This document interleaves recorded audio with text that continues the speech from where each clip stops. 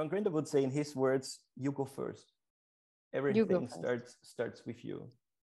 Because it's usually what it is for most people, that we only just start to wake up when we hit the wall. Ladies and gentlemen, put your hands together for your host, Christine.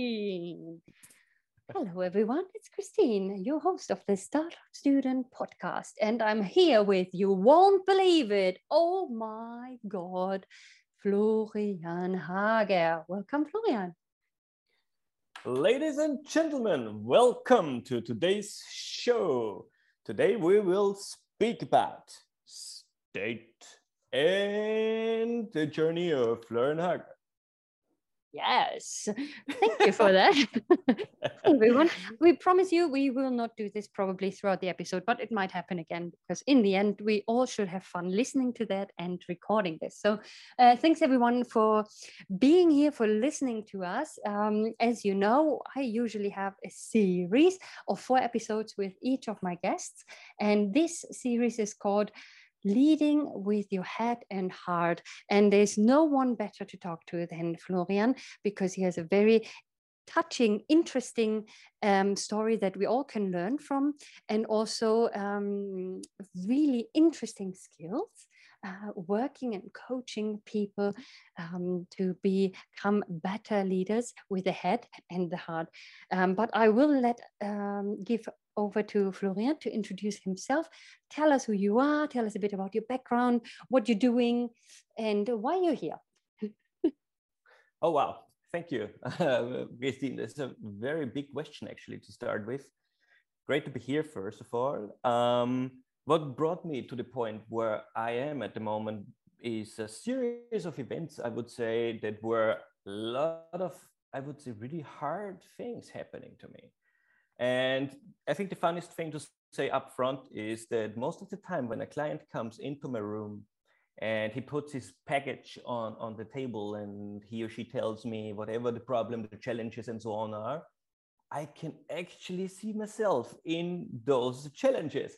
So basically I have been through quite some stuff myself, working on my personality, on everything there is to work on to become more whole, I would say, and to become more complete for the last, let's say, 15 years.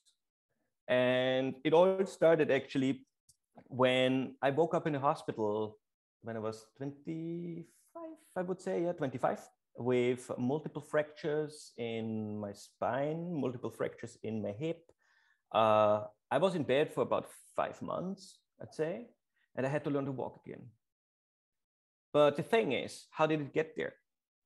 I was one of these high performers and high achievers. So I was a gymnastic trainer for semi-professionals. I was a gymnast myself.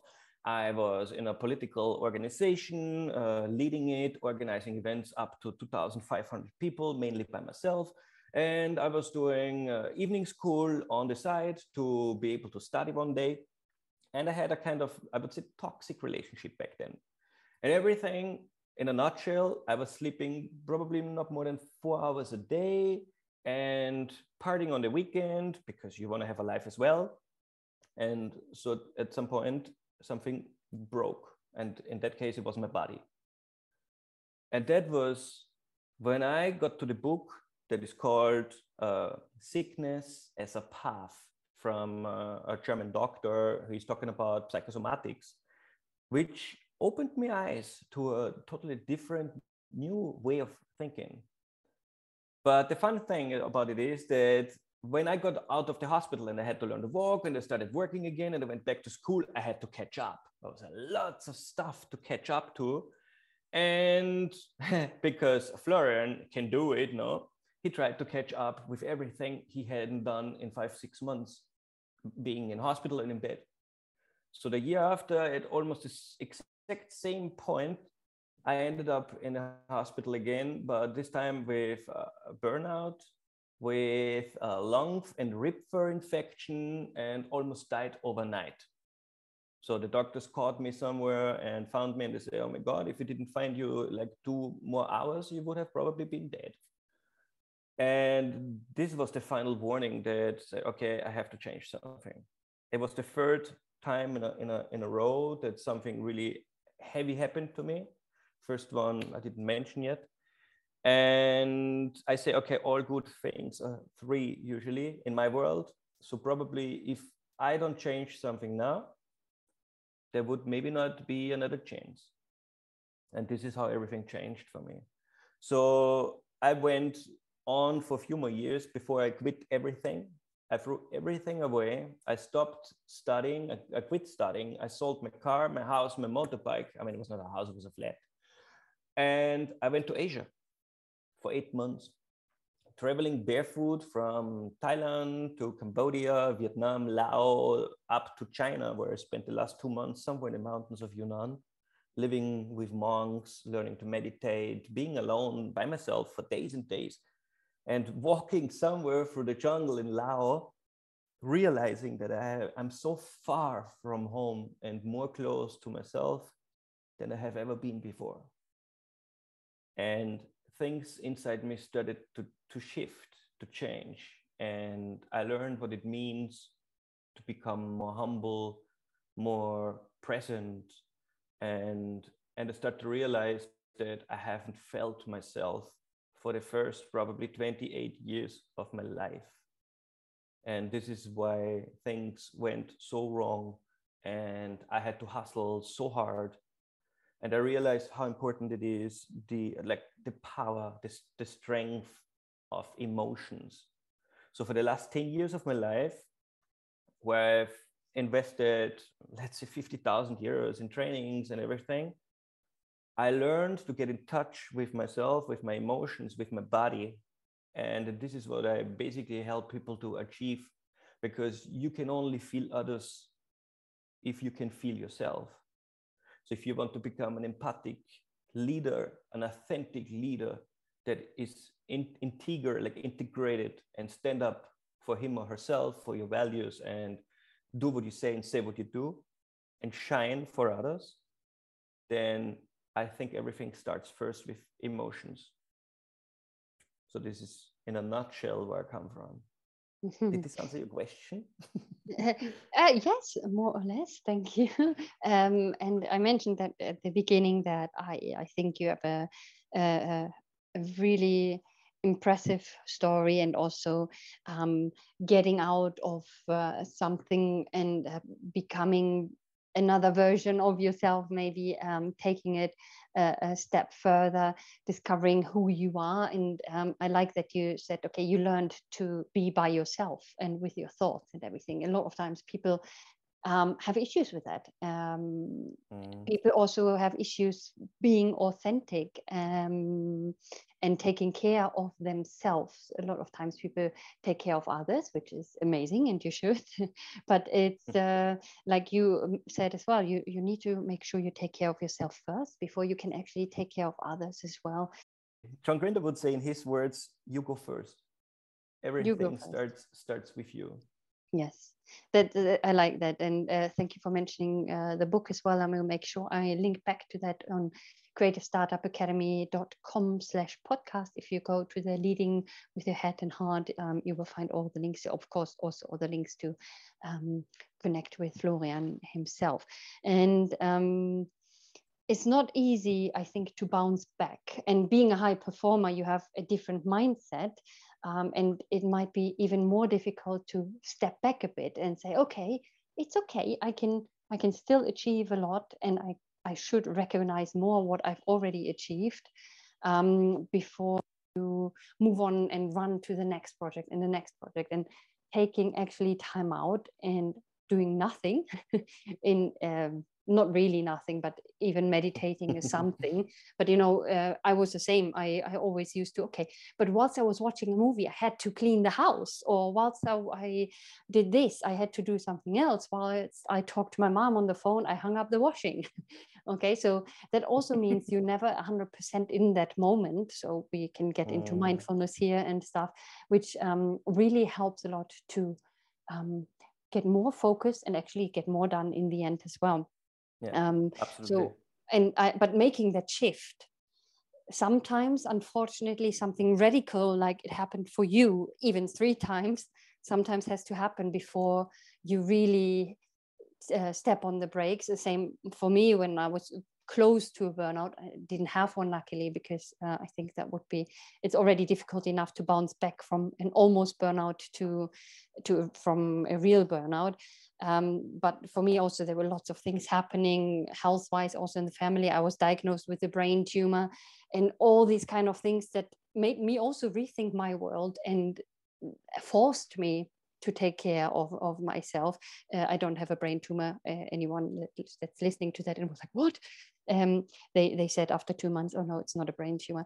But anyway, for 2 months, that's what I thought it would be. And it's not easy to say no. It's not easy to think, okay, if I don't publish 5 books a year, that's also okay. Just as an example. So thank you for your authentic sharing of your story. And I think it's very inspiring for other people. And everyone, please, please, please make sure you take care of yourself and you come first, like Florian just said. Yeah, thank you so much, you too. And I mean, to put it in other words, I'd say it's quality for quantity. And I know it's always easy to say those things because phrases come easy, words come easy, but on the end, to be realistic, what is it really that helps us to stop if it's not a total crash or some devastating life event? Because it's usually what it is for most people, that we only just start to wake up when we hit the wall. And I think, yeah, it's important to have those moments to actually make a shift in your life. But for those who didn't have those shifts yet, for those who didn't have those crashes yet, this hitting the wall moments, is finding out really what it is behind your motivations that drive you to do or take the actions you do, and don't let you stop or pause or rest or be present, and all those things, they're connected. To find out what is really the driving motivation behind it is actually the only way, in my experience, that really helps you to change that sustainably. Because like all these beautiful words we hear all the time, it's about, yeah, this, you see so much motivation, so many sayings, so many beautiful, it's nice to see and hear those things to remind us. But it's really, on the end, for me, the experience showed to me over the years that you need to find out what the driving motivation is behind those actions. And once you found out what that is, you can actually really change it for a long term. And in my opinion, and this is where we close the loop back to the emotions, it's the emotion that actually governs the show. It's the emotion that actually is for you the accessing cue that can help you to spot those motivations that are usually hidden in the unconscious. So I know I opened up a big box, a big barrel here already, but just to emphasize the importance of emotions and why it is so important to feel ourselves, is because the emotion is basically the one thing that helps you to find out, why can you not stop? What is it that makes you go on, whether you are tired and exhausted and somewhere deep down you already know you should stop, or doesn't even let you get active, because it goes in both directions. Some people do too much, some people do too less. So, but it's always the emotion, I found, that helps you to find that, to really solve it for you. Yes, thank you. And I know we also have worked a little bit together, working on some things for myself, working with emotions and stuff. And even this little bit we've done really already made an impact. So I can be your testimony that this is what it is. It is looking into what kind of emotions do you have and recognizing those, letting them go, or working with them. But we're going to talk about those, of course, a bit more in the future episodes. Any specific other things you would like to share just for the first intro episode, also maybe of a client that you worked with or something? I can totally understand that you mirror in the stories of your clients, and a lot of times this is who we work with. If you, we as in our as entrepreneurs, solopreneurs, self-employed, whatever you want to call it, in the end, a lot of times we attract and also want to attract a lot of times people that have similar challenges that we had or still have, to enable to solve them. However, I know this can also be tiring, especially with what you're doing, of course. I can see that this might not give you as much energy as it might take. So even more important probably that you take care of yourself before and after those sessions, and be able to let go of certain thoughts maybe, and work with the emotions that come out of with the sessions. Yeah. Yeah, it's actually a really good question, because in the stories is also a way to show how the work really happens. So one story I can just think of is a person that is called Joshua Grote, a very inspiring, very, like, how to say, motivational person. He's an actor. He used to be fight designer and a stuntman for Sense8, a series made from the Coen brothers, sisters. I don't know how to exactly say, the Matrix people. And then he came to me and he said, you know, Florian, I make fights. So I go around the world. I teach people how to inscenate fights. I teach people to make those fights. So he's basically traveling around and living the life I was dreaming about when I was 15. I was like, oh my God, I want to do this stuff.